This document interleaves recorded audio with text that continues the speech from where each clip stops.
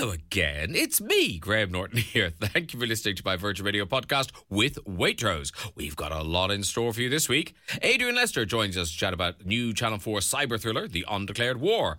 Indira Varma is busy and was telling us all about starring in The Seagull, as well as Obi-Wan Kenobi on Disney+. Jennifer Saunders gives us all the news about Sister Act the musical, and show chef Martha was knocking on a few of your doors, bringing the Waitrose barbecue experience to your home. And you've been in touch with your dilemmas. Let's go to Maria now and see what you've been needing help with this time round. How are you? Are you bouncing back? I am, Graham. I've been watching the tennis. It's marvellous. Do you like the tennis? No. No. Hey, guess what, Maria? What? In a last-ditch attempt to provide content, I left the house. I had an experience. Oh, my goodness. Did you have a police escort? I did. No. That's so weird you would say that. I did. No, you didn't really. I did. Were you arrested, Graham? Is that why you had a police escort? Oh, no, that's so hilarious. No, what happened was I decided I would go to see Elton John on his farewell, Yellow Brick Road tour. Because, he's not coming our way again. And I kept looking at the dates because it's been going, the dates change and the places change and all that sort of stuff. And I kept thinking, when am I going to be closest to this tour? And I was even thinking, will I go in New York? When I'm in New York, will I go there? When's he back in London? Well, you'll never guess what. He rocked up in Cork last night. Get out of here. Yes, at Páirc Uí Chaoimh, the GAA Stadium. So I went, me and my sister, and so I sort of organised it. Now, here's the thing. In London, I'm not famous. Who cares that there's some bloke off the telly wandering around London? You've all seen people. Cork, I will admit, in Cork, I am quite famous. You are the prodigal son who has returned, Graham. So I had this special pass so that I could drive down to the stadium and fancy parking. Anyway, no guard would let me through. And then finally, a very nice guard, and big shout out to him. I think his name was Jan. My sister claims he's Dutch, but he looked very Irish and sounded very Irish to me. But anyway, a great guard. Irish, that's possible. He organised the aforementioned police escort. Oh, my goodness. How far did they escort you? Oh, only about 100 yards. But you should have driven around a bit. But that is so funny that you would say that. And then I did have one. Anyway, Elton John was amazing. And I was wearing my mask, so I was getting away with it. No one had noticed me. And then Elton John announced from the stage that I was there. Oh, my goodness. You are flying in top circles these days, Nellie Norton. I know. But also, it was a special night because, he's not, I genuinely believe he might do some Vegas gigs and he might do some London gigs, whatever, but he's not going to tour again. And so it really was a kind of an emotional night. And he was brilliant. There's a bit in Rock a Band about time going slowly or something. And just it was lovely. Really, really lovely. But can I ask you, when he shouted you out, when he said, "And welcome, we've got Graham Norton in the audience," did everyone turn around and look at this masked man? I mean, it was weird. It was like they must have all known. Well, I mean, I was in a sort of petting zoo. I wasn't You were in the VIP area. I was in a little fenced bit in the middle of the pitch, in the middle of the football pitch. With a spotlight on you. Yes, the whole crowd did just turn and look. And then And did you wave like the Queen? I gave a little wave and then I did a lot of pointing at the stage because they were now not looking at him. Look back at him. Look back at him. You've paid good money to see that man, not this stupid man. Did your sister like that? I know how Paula likes the limelight. Did she like that? Oh, yes, absolutely. She ripped her mask off. She was jumping up and down. I was going to wonder what you were going to say when you said ripped her. I was thinking, no, Paula, no. No, not the top. No. So a big shout out to the guards in Cork for being very helpful last night. The Dutch-Irish Jan. And also to Sir Elton John for really, services to the music industry. It goes beyond, doesn't it? I mean, and also, what a big weekend. Elton in Cork, Adele in the park. Are you going to Adele in the park? No, I am not. My friends are going, but I didn't feel up to the challenge. So, I mean, brilliant for Adele to be in Hyde Park, isn't it? It's just I love the summer. I love the summer of love and lots of festivals and Glastonbury last week. It's good. Yeah, Makes us feel happy. You should get a police escort. It's so easy to go places if you've got a police escort, Maria. Yes, but it's not so easy to do if you're not as famous as Dame Nellie Norton. In Cork. Maybe in my hometown of Bletchley, I might be able to get... now there. If Adele ever pulls a finger out and does a gig there. Virgin Radio. Now without it. Maria. Mixing it up, saying things I've never said before. Woo! Yeah. A big shout out to the band, by the way, last night. Elton John's band were just fantastic. Lots of old timers. People have been playing with them since the 60s and 70s. They were just great. Anyway, enough about that.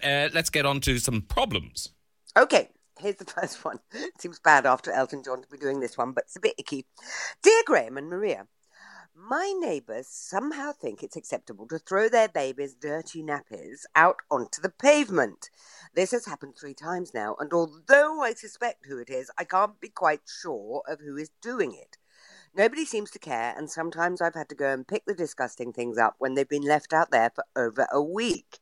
They don't seem to realise that this is not only a health hazard, but will also start to attract vandalism and crime if not dealt with. What can I do? And that is from Nikki in Gillingham. Well, Nikki in Gillingham, that is a very, very unpleasant situation.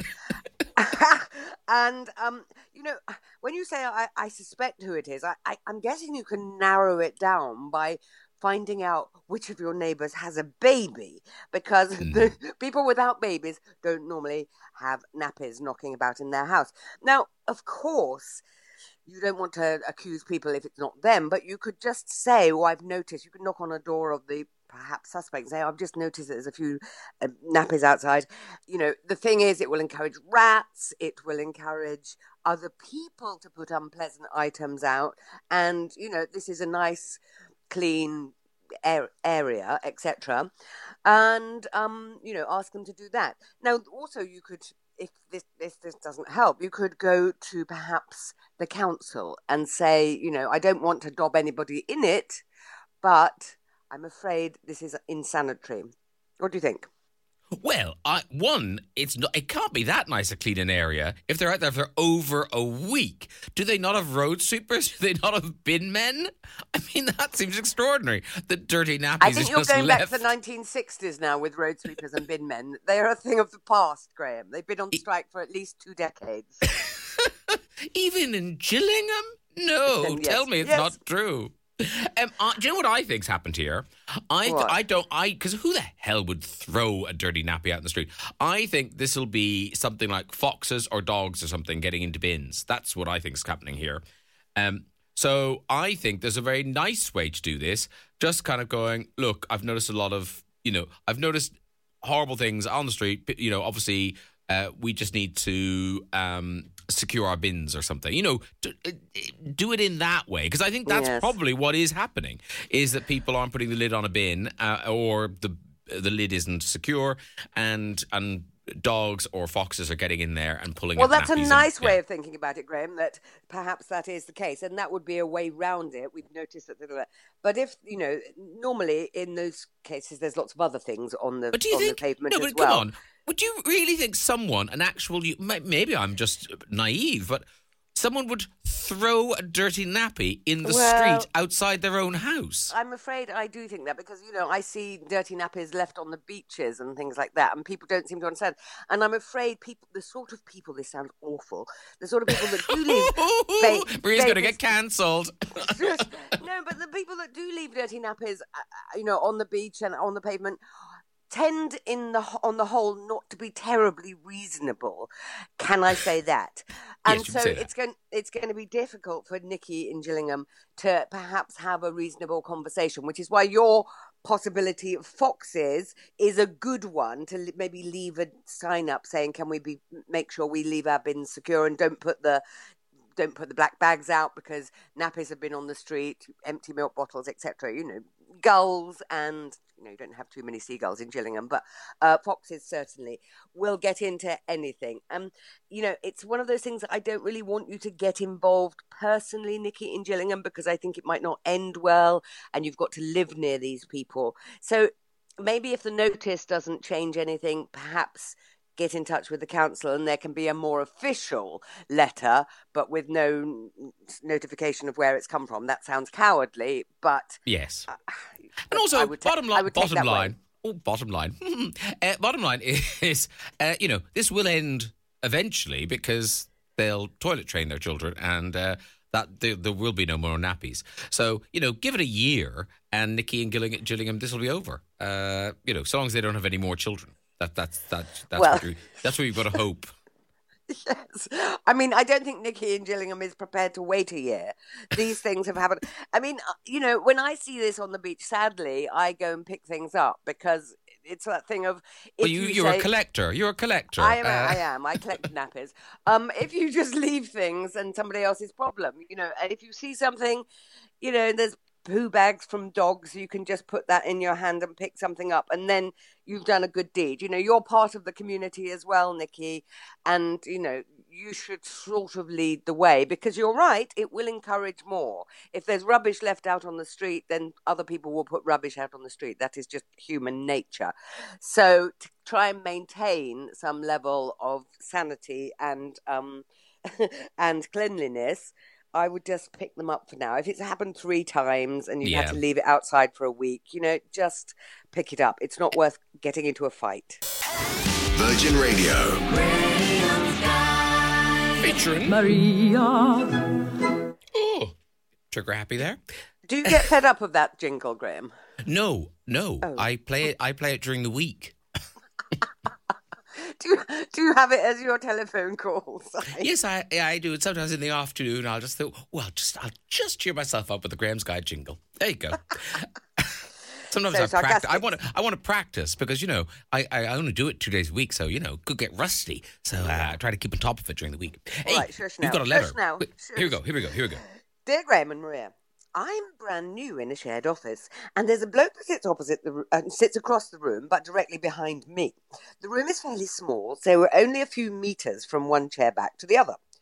I occasionally get text messages on my phone, which I keep sitting on my desk. If I get more than 2 or 3 in quick succession, this guy inevitably twirls his chair around and asks me to turn off the notifications. Always very politely, and I know he's trying to concentrate. But this same bloke has multiple virtual meetings every week, for which he at least does use headphones, but he projects really loudly and clearly. He also turns his camera on for these meetings without giving me notice, meaning that lost the will to live. Meaning that 1 minute we're both sitting quietly concentrating on our work, and the next it's clear that the back of my chair and potentially whatever is visible on my computer screens are once again on a video call. We work at a university, and I'm often marking student assignments when this happens. I'm now a bit wary of how much people might be able to see of what is potentially confidential information, as I know he doesn't blur his background.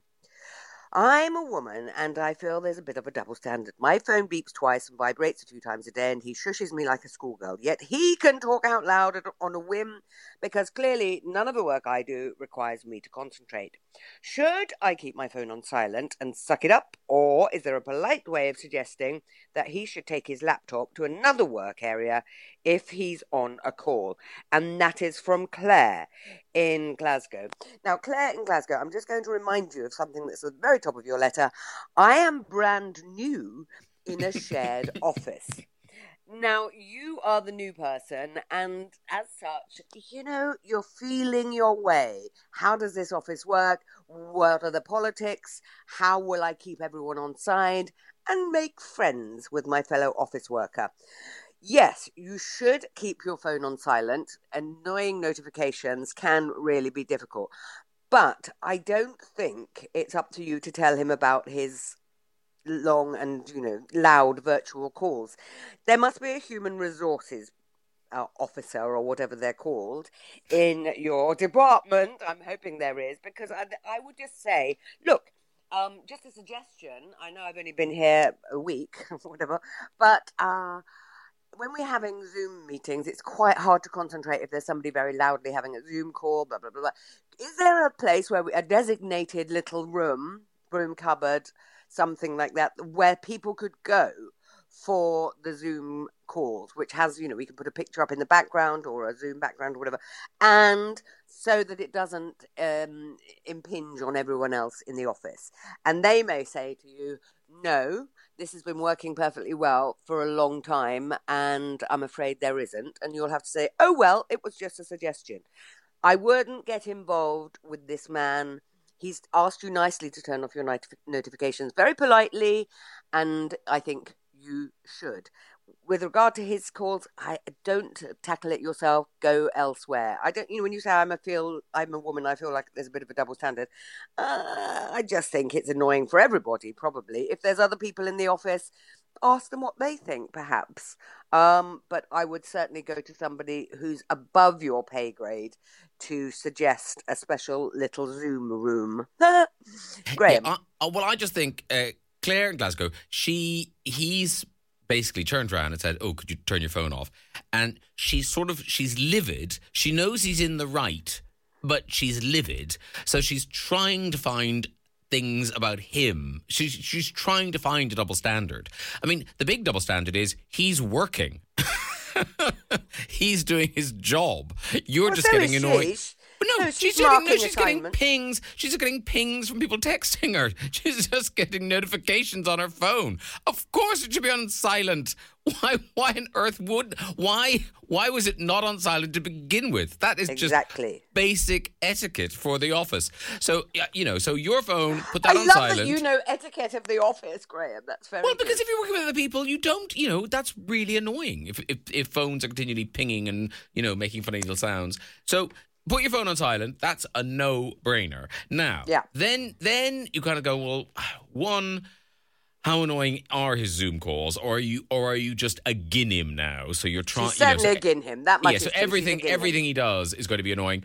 I think it isn't beyond the realm of sort of possibility to turn around and just kind of you know what you just say and phrase it kind of like, I don't know if I'm overthinking this, but when you on Zooms, often I've got coursework up here I'm marking. Do you think there's any possibility anyone can see that? And then you've flagged it. You've said what you think might go wrong in this scenario. If nobody cares, coursework, it's hardly stuff that MI5 are going to be interested in, is it? Really, yeah, I think it's more the loudness of his voice. He has got earphones on, whatever they're called, headphones. Headphones, thank you, earphones. But it's the loudness of his voice. And you're right, she has taken agin him because he dared to ask her to turn off the notifications. I mean, if it's really that bad, Claire in Glasgow, then start making a note of how many Zooms he has a day. And then, if it's more than 10, then that is annoying if you're concentrating. But he's working. He is doing his job. Yes, I know, but it's a shared office. So there are certain sort of, where you're the one on etiquette, there's a certain amount of etiquette involved in not booming across the shared office every little detail of your Zoom call. People do seem to, with their headphones on, everybody speaks in a louder voice because happens in your head that it just psychologically you think, I need to speak now 4 times the sound of my normal voice. Talking of headphones, maybe Claire should invest in some. And that would solve her problem. Come on, Graham, you're cooking on gas this morning. Noise-cancelling headphones. Come in a pair of those, a big muffly hat, and a little dome over your head, and just go, morning. and drink your coffee through a straw. That's right, yes. Graham's Guide. Their responses are part 1, and my favourite responders will be receiving a Waitrose number 1 lemon and lime drizzle cake. You think lemon and lime drizzle cake? What else? Listen to this. It's lemon cake steeped in lime syrup and generously filled. I'm reading stuffed with whipped lemon curd, buttercream, topped with a lime icing and a swirl of lemon curd. How delicious does that sound? Anyway, that's what you're getting. Our first letter was from Nikki in Gillingham. Long story short, dirty nappies outside her house. It's a neighbour. It's happened 3 times. Sometimes they stay there for over a week. What should you do? It's ruining the neighbourhood and it's disgusting. And I think we'll all agree that it's disgusting. Let's find out what you thought. Nikki, this is an unsanitary and public health issue. And this is from Carol, who lives in Lanzarote, so she'd know. Just report it to the council and let them deal with it. If you confront anyone, the nappies may end up right outside your home. I think That's kind of where they are, Carol. Dear Nikki, just put it in the bin. Use disposable gloves or an old plastic bag. You might like to invest in a grabber. They are cheap and you can keep it near your bin for such jobs. There must be times something mucky needs picking up in your own garden. You don't really have a problem here, Nikki, do you? That's Rod in Wiltshire. I mean, you're very relaxed about dirty nappies outside your house, Rod in Wiltshire. If it happens once, I get it. Yeah, you roll with the punches and you deal with it. But this is now becoming a current. I think you have to do something about it. Deb's in Aptley Bridge. Trust me, people do throw nappies out. My lovely neighbours in a decent part of Cheshire horrified me by chucking their dirty nappies temporarily outside their front door. Our gardens didn't have a division. Ew, I didn't want to see that, or indeed anything else. I do think that a lot of people with babies are probably struggling to keep it together, forget how their babies' noise, mess, etc. impact on others, or maybe are too frazzled to care. That's a nice response because you're understanding at the same time as being horrified. It also contains no advice or solution. But well done, Deb. Paula's in Peckham. Nikki could check if any of her neighbours have a video doorbell to catch the phantom pooper. Paul, you've watched a lot of true crime documentaries because in America they all seem to have those doorbell cameras now, so it's great. You get to see all the footage. Claire's in Glasgow. Our neighbours regularly throw nappy bags containing dirty nappies into our communal back garden from their third floor flat. Wow. It's probably because the nappies smell bad, but as new parents, they're too tired to walk downstairs to put them in the outside bin. Coping with a baby can be physically and mentally draining. Instead of complaining, why not offer the mum some help? Buy a litter picker and put them in a bin bag yourself. Kids don't need nappies forever, and this will pass. Thank you very much, Claire in Glasgow. Who's going to get the cake? I'm going to give the cake to... do you know what? I'm going to give the cake to Deb in Aptley Bridge because she's thought about it. There was no advice, but I'm giving her the cake nonetheless. Radio Sky. That's right. Right, my favourite responses will be receiving the Waitrose #1 lemon and lime drizzle cake. Steeped in lime syrup, generously filled with whipped lemon curd, buttercream, topped with a lime icing and a swirl of lemon curd. Okay. Our second letter was from Claire in Glasgow. She's just started a new job. She's new. And she, for some reason, didn't have her phone on silent. So when texts are coming through, just pinging through, the guy in the open plan office who sits just meter, very close to her, would turn around and she says herself, very politely, would say, I'm trying to concentrate. Could you maybe put your phone on silent? Okay. Well, she took a Guinness. So now she's furious that he's having Zoom calls and talking loudly, and she feels that the camera isn't blurred for the background so people can see the work she's doing, which is often marking coursework for students and things. And what should she do? Because she's not allowed to use her phone, but he can talk really loudly. Is this a double standard? Anyway, here we go. What did you think? Lisa in Cambridge says, live and let live. It's going to be a long working day if you cannot tolerate other people's noises. Wonder if this is trickier for you after lockdown and working from home. That is a point, isn't it? Of course, have your phone on silence, so notifications. That's just good manners. Noise-cancelling headphones for when he's on calls. Why choose to make your work life harder than it needs to be by getting wound up by others' behaviour? Lisa in Cambridge, you are so wise. Sarah's in Sandbach. Your phone should be on silent in the office, Claire. I work in an open plan office and sympathise with the noise of colleagues on calls, but the background on Zoom, Teams video calls can be blurred to protect privacy. If Claire's working on quiet, focused work, then work from home or find somewhere else to sit. That way you two can stop antagonising each other. Jackson, Birmingham. Claire, put your foot down early or you've lost. Ooh, Jack, I tell you, he's at it. Take the first opportunity to tell him about his inconsiderate behaviour.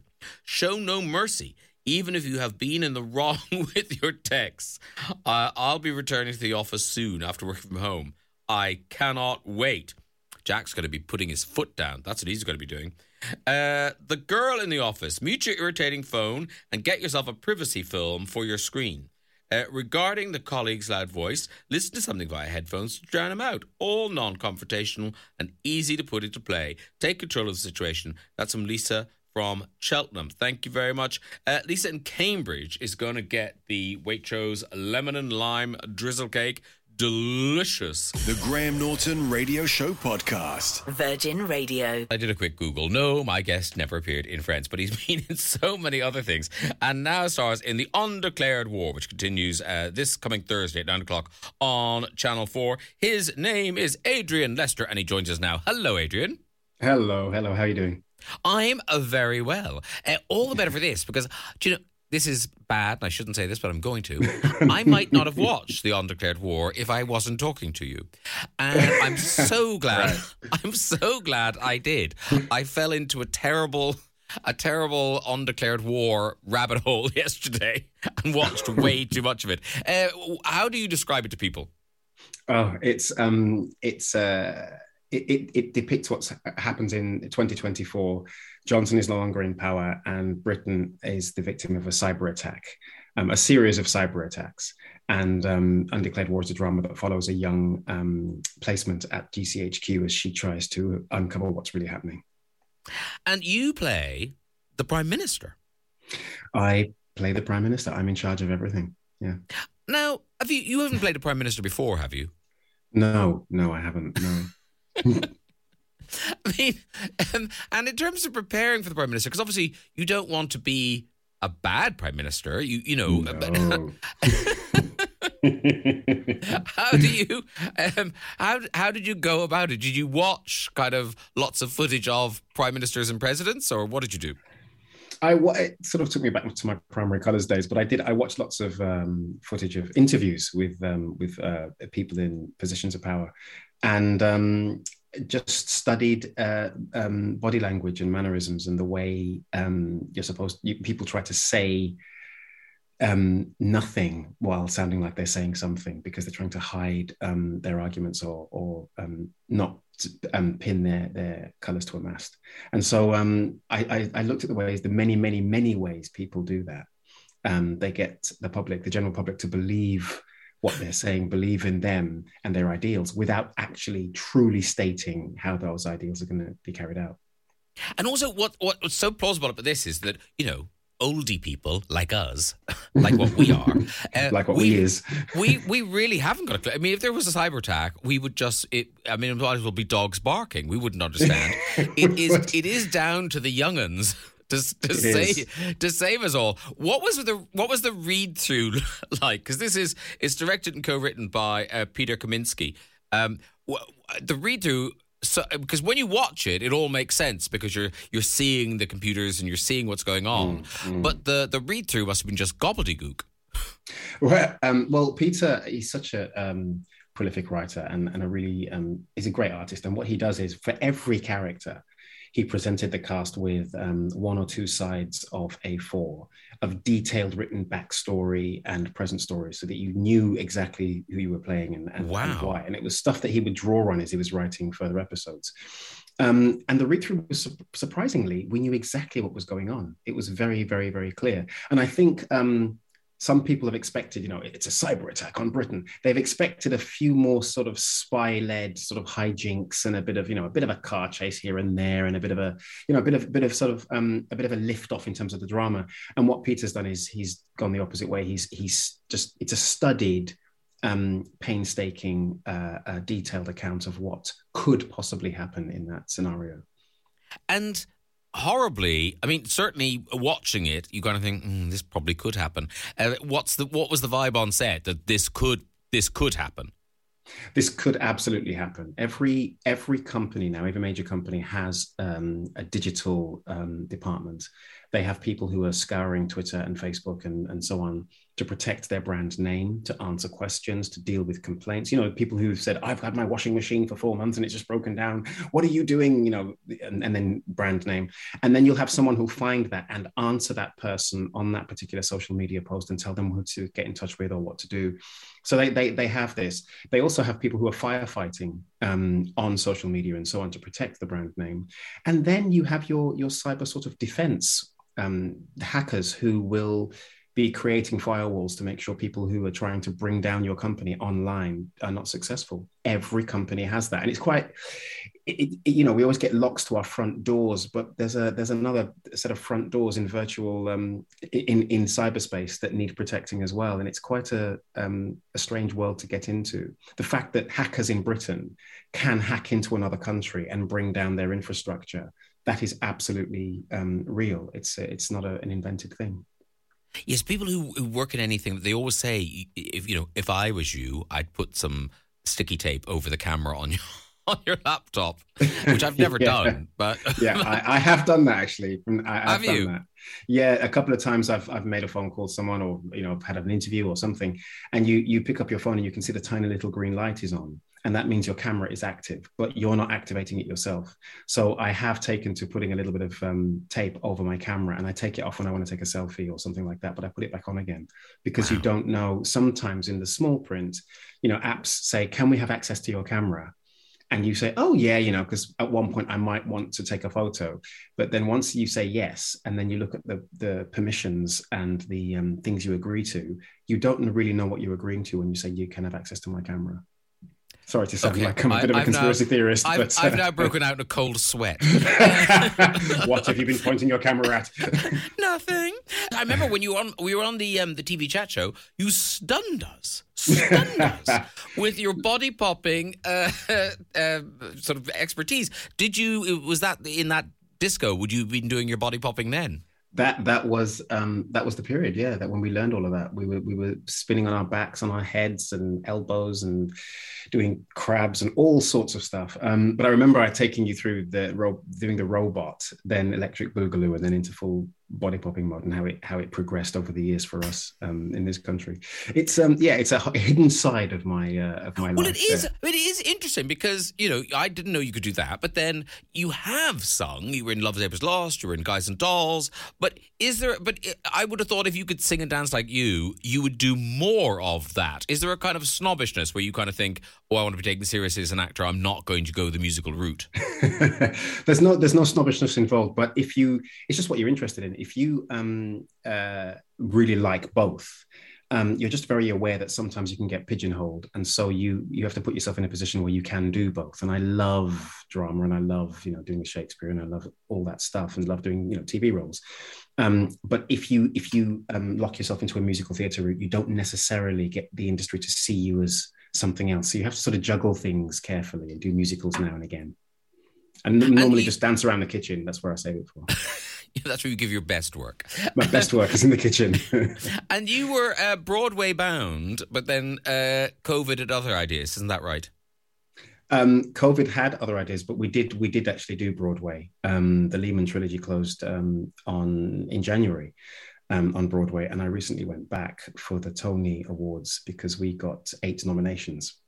And it was great. I loved it because my first time on Broadway, and I got nominated for Best Actor in that year. And I was like, "What? It's Christmas!" Didn't get it, of course. Of course. There, you took yourself up.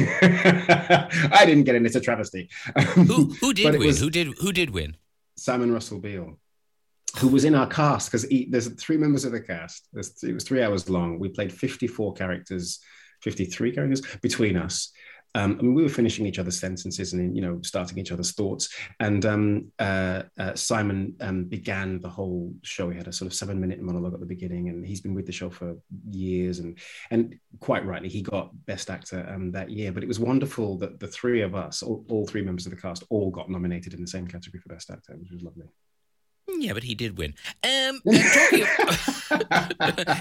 know where it is. He was the best. He was the best. No one said that out loud until the Tonys. And you had to sit there going, "Was he? Oh, okay. Was he? I was beside him. What was he doing?" But I was so good. He always told me I was better. Talking of cast, let's big up the cast of The Undeclared War, which continues Channel 4 on Thursdays. Because normally, with a show like this, they'd have, 1 named actor, maybe 2 named actor. Talk us through the people in the show. It's incredible. Well, yes, we've got Alex Jennings, who I've known for years and always wanted to work with, and he's there. And we have a new face really for many people, Hannah Kaliki Brown, who's playing Sarah Parvin, who is the lead. And she's great to be working with someone and you think, I'm just going to sit back and watch how far you go, because this woman's going to take off. She is fantastic in the show. Mark Rylance playing John Yeebsley, Simon Pegg. There's some bloke called Adrian Lester. Tom McKay, Jamie Moscato. I mean, it's quite a strong cast there. And is it a big co-production with an American station or something? I believe it is, yes, and I'm not sure. Is it? I think it's. Oh God, I don't say this. I think it's. And we don't care. It's on Channel 4, so we don't need to know. But I just wondered because I just thought this is so starry for just a British show. How are they affording all of these people? We can do this. We can do this in Britain and have a British starry show. Well, it's also, I think, what brings that is not just the production company you're working with. It is actually the script, and it's Peter Kosminski.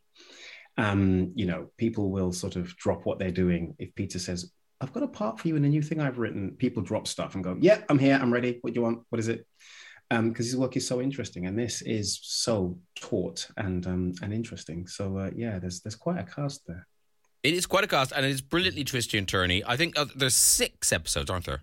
Yes, there's 6, yeah. 6 episodes. I think all episodes are available now on all 4, which is bliss. I mean, yeah. Well done, Channel 4.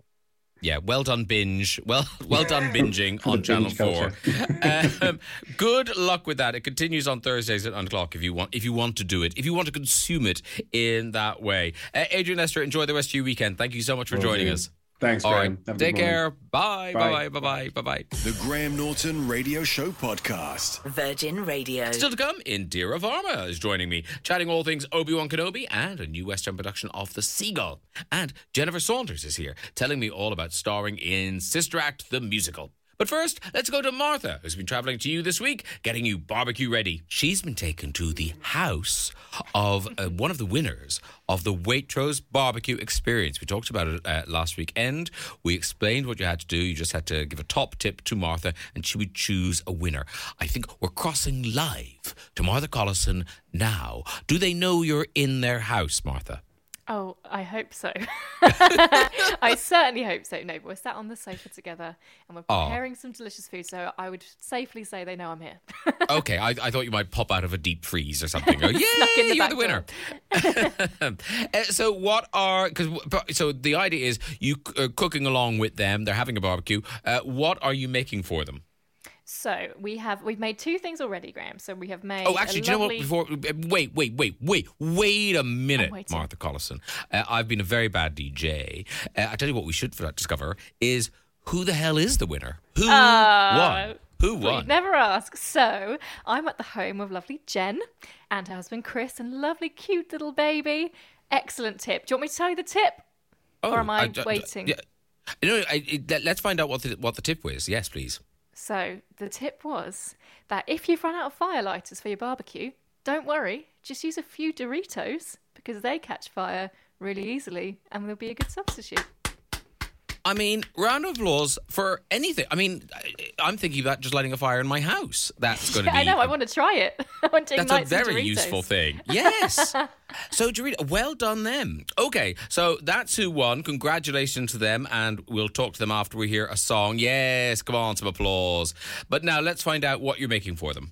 So we've started off with a lovely Garibaldi Spritz cocktail. It was only 10:30, but they were game, so we went for it. We went for it anyway. So it's a cocktail with Campari, a bit of rosemary, orange juice, really delicious. Then we've whipped up last week's watermelon Greek salad, and we are about to start some prep for some sun-dried tomato, cumin, and chili flatbreads that they're going to pop on their barbecue a little bit later on to cook them. Are you making the flatbreads from scratch? I am. Now, they're a nice non-yeast flatbread recipe. It's an Ellie pear recipe from Waitrose. And yeah, it's plain flour, yogurt, bit of baking powder, sun-dried tomatoes, cumin, chili, all of those good things. And yeah, they only take half an hour to make. So nice and quick. So half an hour in which bit? Is the half an hour the kneading it and all that sort of stuff? So we're going to do I think the prep's probably maybe 10 minutes. So mixing, a little bit of kneading, then it's going to rest for about 20 minutes. And then it's rolled out and popped straight onto your barbecue grill or onto a griddle pan. So they'll cook right next to your meat on your barbecue. delicious. And we should say that the recipes, like for the watermelon feta salad, which was last week's, or these tomato, cumin and chili barbecued flatbreads, and indeed the Garibaldi spritz. You can find them all at the brand new Graham Norton Waitrose Hub on Waitrose website. You head to waitrose.com/showchef to see all the recipes made by Martha. You can also check out the recipe on our socials at Virgin Radio UK. I will talk to the winner and discover how excited or nervous they are to have you in their house. I think Jen's on the line now. Hi, Jen. Hello. Hello. Congratulations, first of all. Thank you. I know it's a good price. You get the portable barbecue, you get a delivery of food, and you get the fragrant Martha. Was it nerve-wracking thinking the chef was going to be in your kitchen? A little bit, but Martha's just so lovely. She's made it really easy. Oh, isn't she nice? I would have been up all night cleaning. I would have been doing a lot of cleaning if there was a chef coming to my kitchen. I can't say that didn't happen. I can confirm that it's very clean. Very clean kitchen. Oh, beautiful good. kitchen. Excellent.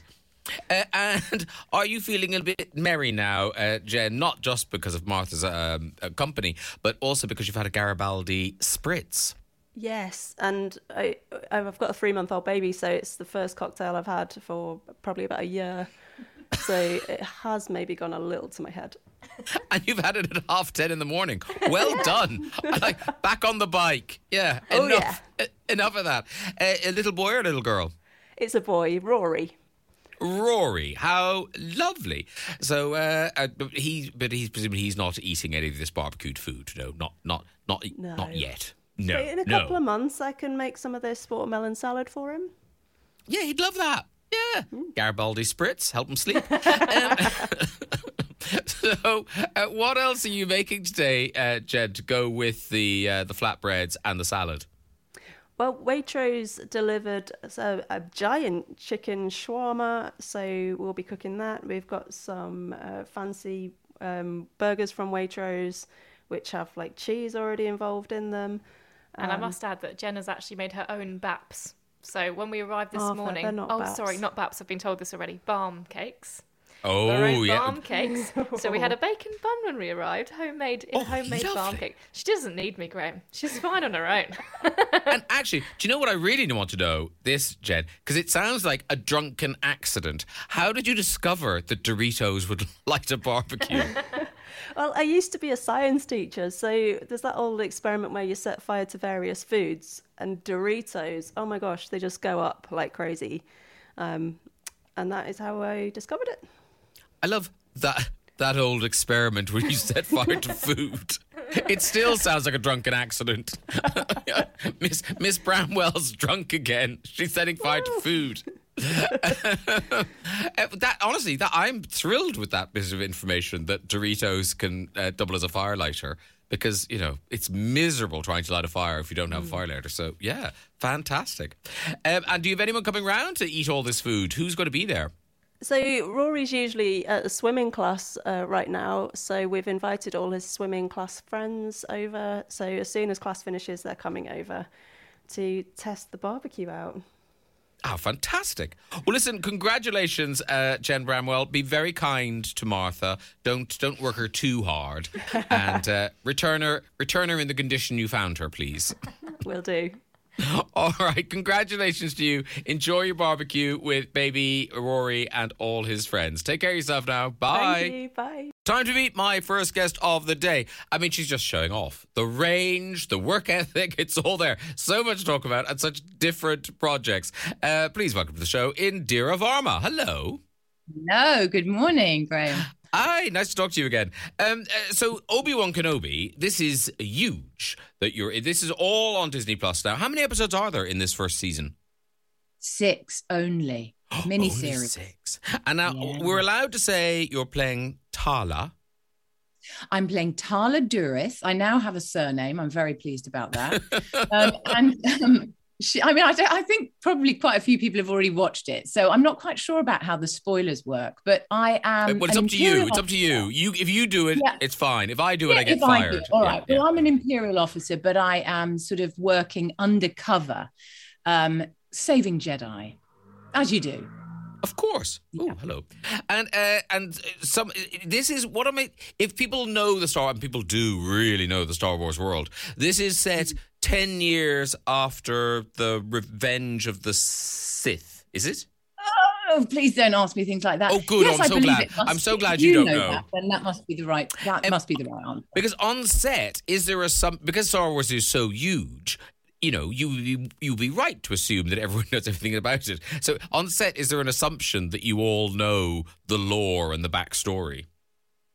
No, there isn't, because actually these are standalone stories, really. Obviously, Obi has his continuation, but what's actually happening in this series is standalone, and my character hasn't existed before, so I can do whatever I like.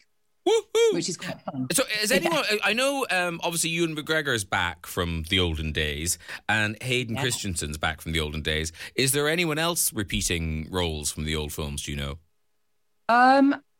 Oh, I'm not really sure, actually. That's terrible. Well, yes, when you got... yes, no, I don't really know.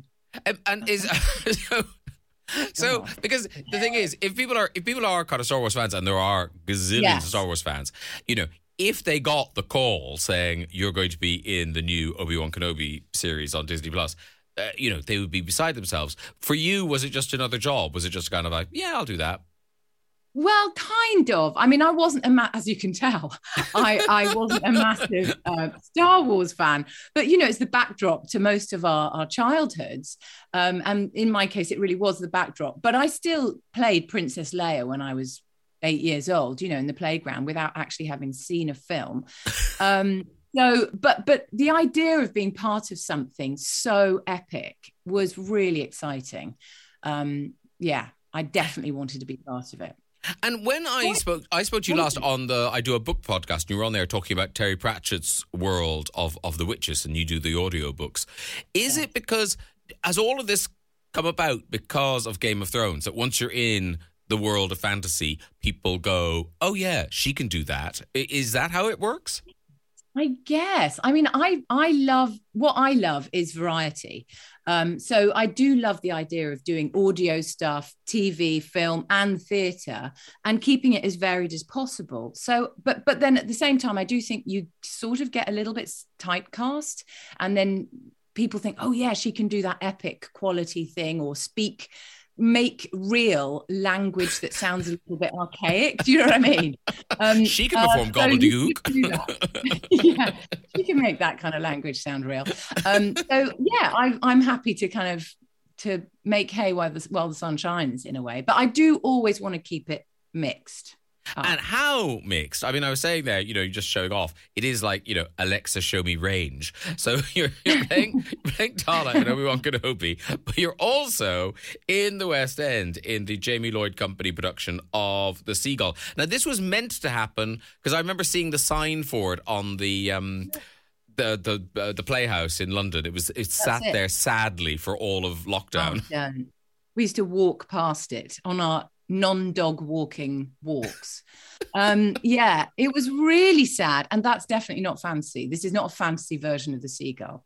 Yeah, it's great to be back on stage and doing something live and having an audience there in front of us and sharing something. That is really exciting, and it's amazing to be back with Emilia Clarke, who of course is fantasy Game of Thrones. It's the best. I love it. I also think that theatre really tests you as an actor. This particular production is incredibly exposing. We're not really lit. We're not wearing linen. There's no fancy set. It's bare bones Chekhov, an Anya, very up-to-date Anya Reese version. It's hopefully going to be funny, but it's also quite devastating. And we're all mic'd up. And Jamie Lloyd, who's directed it, sort of says it's a bit like, it's got the intimacy of radio and of the close-up. So it's not your conventional theatre.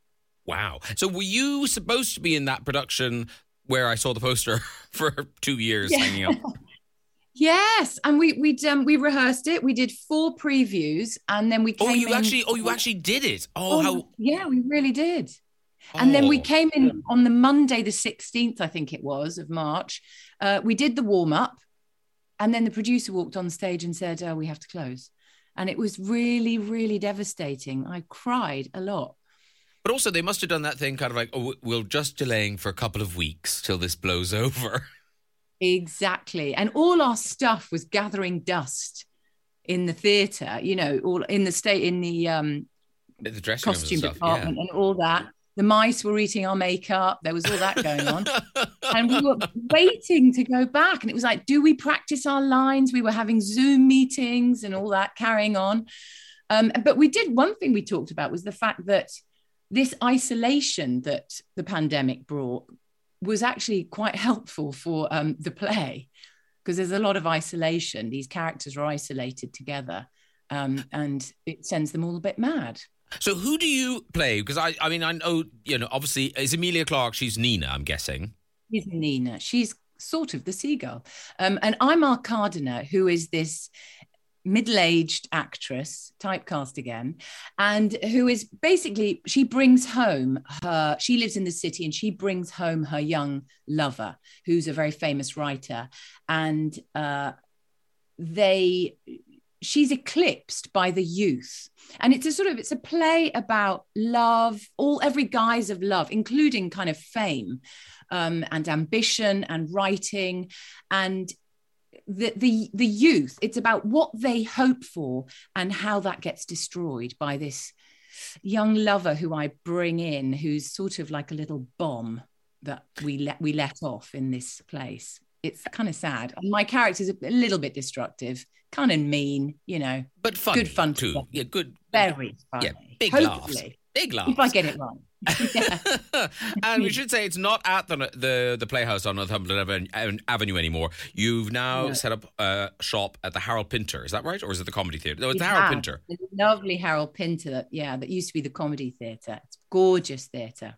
Hard to keep up. And you're there until the 10th of September. And then what's happening in Disney Plus world? I mean, spoiler, but does Tala, did she make it to the end of season 1? She gave up her life. Oh, no. For OB. Oh. Yeah. That was a spoiler. But it's really lovely. It's really lovely, actually. if such a thing can be lovely. So someone from Disney is now screaming. No. Going, what? They're giving it all away. Stop it. No, it's really good. Really good. It's a lovely, lovely story arc. It's brilliant. And I get to have a droid, which I'm thrilled about. Oh, okay. No, because I was thinking, because I was going to say, you know, do you have to? Cause where did you film the first season? We did it in Manhattan Beach Studios in LA on the Volume, which I don't know if people have heard much about the Volume. The Mandalorian was shot on the Volume. That was the first show that was using this technology, which is essentially a huge studio of LED screens. And it's a bit like stepping inside a video game. You don't have, it's not like old school green screen where you watch a guy holding a stick with a cross on the end of it and that's your spaceship or whatever, your ship coming into land. Yeah. You've actually see it all happening. So it's brilliant. It's like being there on location, but in a galaxy far, far away. Well, actually, there's a new place in London. I did a gig there a couple of weeks ago called the Outer Net, and it's got these incredible screens. And you think you're looking at the building, you know, the way it's set up, you know, it's kind of bricks and girders and stuff. And you think, oh, yeah, I'm just in a room. And then crazy things start happening and you realize, oh, no, these are all screens. They're not solid. Oh. So, like, the ceiling can open to reveal the night sky or a spaceship or something. And and you know, someone told me this and I sort of rolled my eyes. I thought, oh, I'm sure. And then when you're there, it's incredible. So I imagine it's a similar thing to that.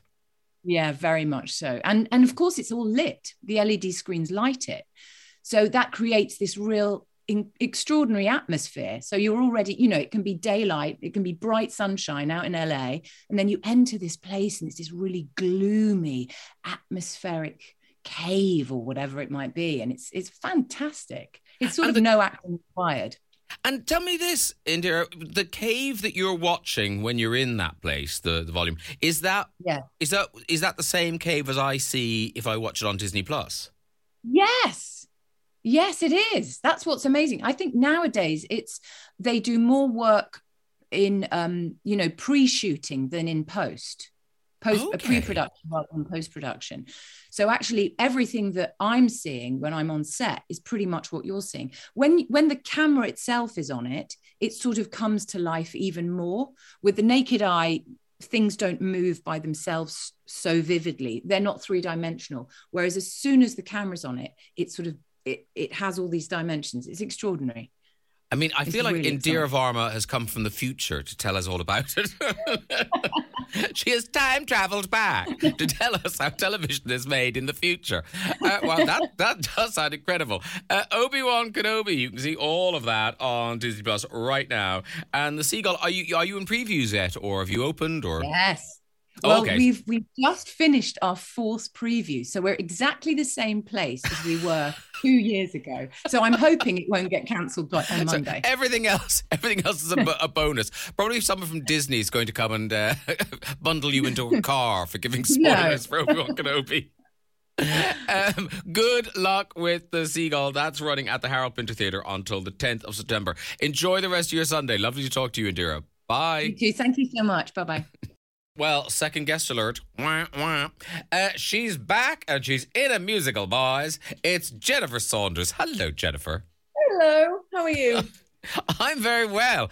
Are you in a darkened room with a wet rag on your head? Are you in rehearsals? No, we've opened in Manchester.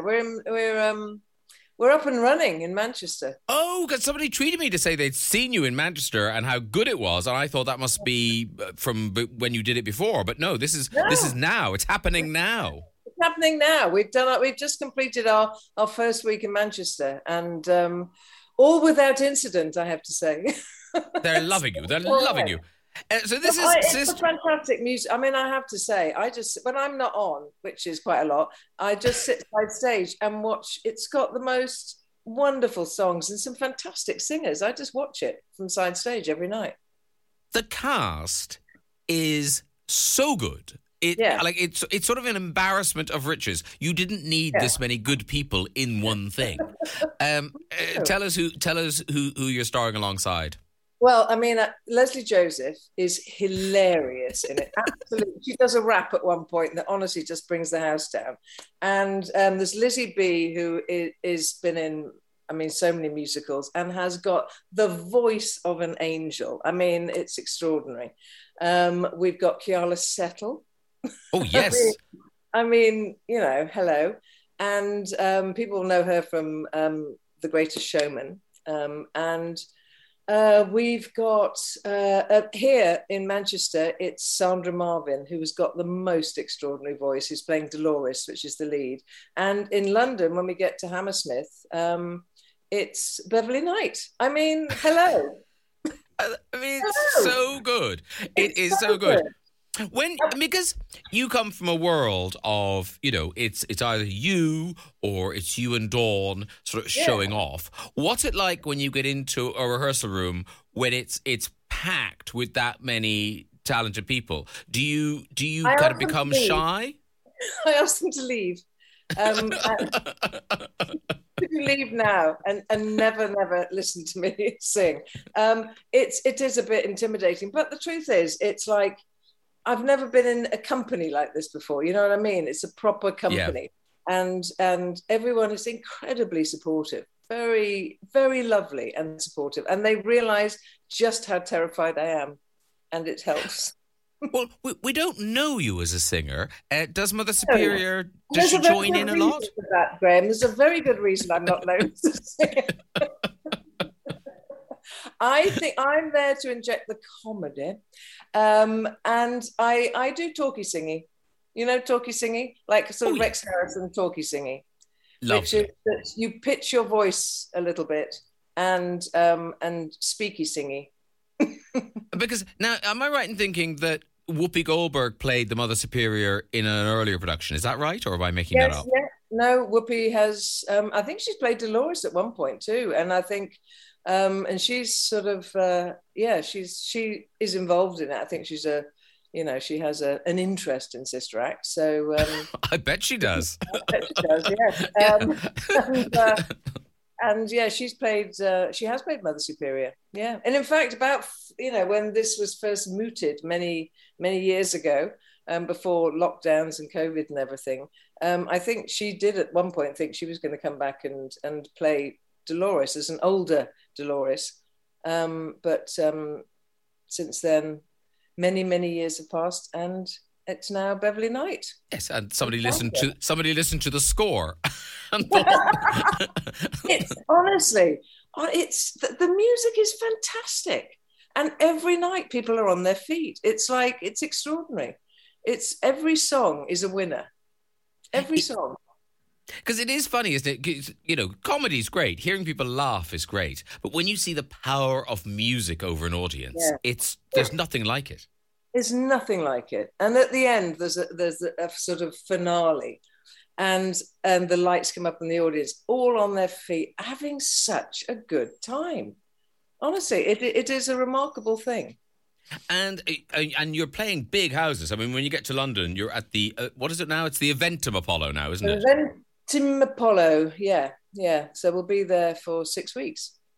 I mean, what a treat! Even because and also because you're not carrying it. There's so many amazing people in this thing. It is an abundance of riches, really. I mean, the voices. There's Jeremy Seacombe, who plays Curtis, the gangster, and he's done Phantom and Les Mis, and he's got the most beautiful voice. I mean, and am I right in thinking Clive Rowe's in it as well? Clive Rowe is in it, who is like one of my all-time favourites. I mean, he's just a fantastic singer, and he's funny. Everybody is amazing in this show. It's like whoever was casting it thought some of these people will turn it down, and then no one did. Nobody did. Everybody has a weak moment, but the truth is, I mean, it's just a hugely fun show, and a huge fun show to do. And I think if you're a singer, the numbers are, wonderful to sing. You imagine. I imagine in my hockey singing that it's very, very good to sing. I mean, I'm just in awe. So that's the 19th of July. You're down here. So when do you finish in Manchester? Is it straight through? We finish next week, the end of next week, and then we have a week to retech it and get going again. Woo-hoo. And I know. Talking of starry casts, I haven't seen you since. Congratulations on Death on the Nile. Oh, yes. Well, because it did. I mean, because of whatever things, it kind of disappeared. But I had my mom staying, and it's such a perfect. I thought, well, she'll enjoy this, and I really enjoyed it. You and Dawn are so good in it. Oh, thank you. We had a blast doing it. I mean, just the best time ever doing it. Because again, abundance of riches. I mean, and I was thinking, and I was watching it thinking, ooh, I wonder if Jennifer and Dawn had to slightly show off less because there were such very, very, very starry people around. Well, no, because everyone was very overexcited. We spent the whole time just running because, they built that boat, that huge boat, and all the cabins were appointed and everything. It was just, honestly, we just had such a fun time doing that. And again, it was like we felt like slight usurpers. Oh, we're on a big movie. We felt like somehow, we were just enjoying the experience rather than actually being in it, which was... Because when you watch it, it is unbelievable that no one went to Egypt. I know! Isn't that extraordinary? It was the Cotswolds water park. And somehow they did it. And not with very little... CGI, just the odd moment, obviously pyramids, but no, they built these huge monuments in Long Cross Film Studios, and it was an extraordinary experience, I have to say. And a bit like this, you think you're dipping into a world that you don't really belong in, and just enjoying the show. And I mean, you are funny in it, but you're not kind of the light relief. You're part of the story. We talk very quietly in it, because Dawn and I have quite loud voices. We like to do our comedy like this and our acting like this. And every time Ken would come up and he goes, a little less, love, a little less. And then we talk like this. And normally we go, a little less, love, a little less, we could barely hear each other. And that was perfect. We could barely hear. Well, I could see Dawn's mouth moving. I didn't know what was happening. I could hear spit moving around, but that was it. And then in film, they talk very, very quietly. It's extraordinary. But is that a Kenneth Branagh thing, or does everyone do that in film? I think generally people, they do the acting, and it's like they give, because there's a lot of close-ups in that film too, aren't there? And so I think it's like, it's very close and dramatic. But you can't hear the other actors at all. Well, watching it, I could watch. I didn't even have to have the subtitles on for my mother, who's quite deaf. So, you did a marvelous job. A marvelous job. So much. Thank you. When is your new book coming out? Because I've become addicted to you reading your books. Oh, that's so kind of you. 29th of September. Thanks for asking. Good, thank you. Because this is a full circle promotional moment. Very good. Thank you.